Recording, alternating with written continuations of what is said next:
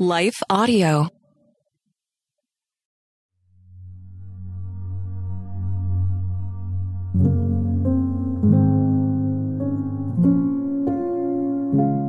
A Prayer to Fight Feelings of Rejection by Victoria Riolano, read by Leah Martin.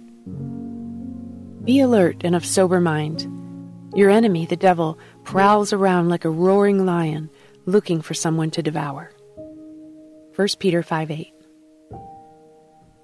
I know what it feels like to feel forgotten. As a child, I wondered if I would ever be chosen first for a game of kickball, or be the one who someone would call their best friend. I wanted to be liked by the cool boy at school. I wanted to be accepted by certain family members. All of these longings kept me in a cycle of rejection. I found myself fighting for attention only to be rejected again and again.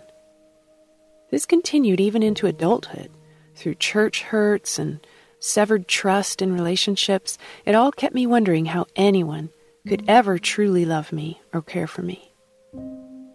I wanted to accept that God loved me unconditionally, but I struggled to embrace this truth.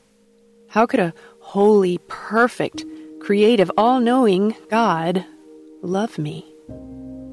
It took years of searching His Word, prayer, and believing His words over me to finally break free of the crippling reality of not being enough.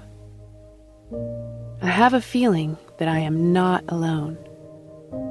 Perhaps you may relate to this, and you've experienced maybe the pain of infidelity, the loss of close friendships, or the internal rejection that causes us to put ourselves down. Yet today, I want to reassure you that rejection isn't new. In fact, it's one of the oldest tricks of the enemy. In the Old Testament, Joseph was rejected by his brothers and sold into slavery. Hagar was rejected after giving birth to her son. The New Testament's no different. There are countless stories of Jesus himself not being accepted. Many wondered how Jesus, a carpenter's son, could be capable of performing such miracles or have people who wanted to follow him. Although we may experience rejection from family, friends, or society, it's our responsibility to use that rejection not to harbor bitterness, but to run closer to the Lord. Unfortunately, the longer we allow ourselves to stay in a place of rejection, the more it will affect our relationship with others and God. Our self-esteem can become so low that we start to doubt if God loves us and if His words can possibly apply to us. But His word is clear. We need only to look in His word for the truth of who we are. We are fearfully and wonderfully made. Psalm 139:14. We were worth dying for. John 3:16. We are chosen. Ephesians 1:4. This is who we are. Let's pray that we won't be defined by the sum of other people's opinions or the internal insecurities that we wrestle with in our soul. We are who God says we are. Our job is to embrace it. Lord, I thank you for showing me who you've called me to be. I pray against the rejection that keeps me in bondage and clouds my ability to receive your truth.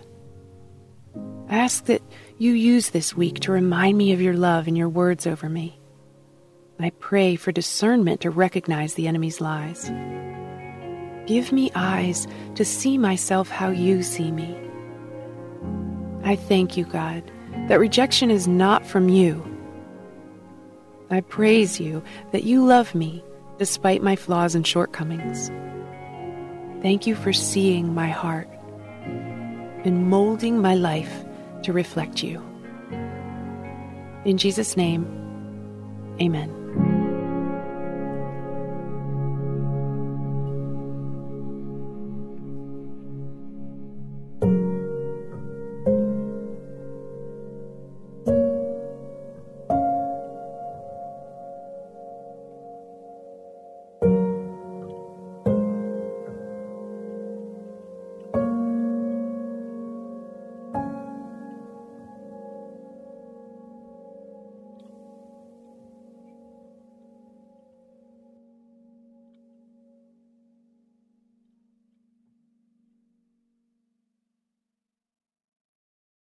Do you ever hear sayings make their way through the culture and the church that seem nice in theory, but are actually theologically problematic? My name is Shara Donahue, and I'm the host of The Bible Never Said That, a podcast where we examine these popular sayings under the lens of biblical truth. We cover sayings like, God won't give you more than you can handle, time heals all wounds, and follow your heart. We also spend time exploring how people use Bible verses out of context. If you want to grow in discernment and truth, join us and subscribe at lifeaudio.com.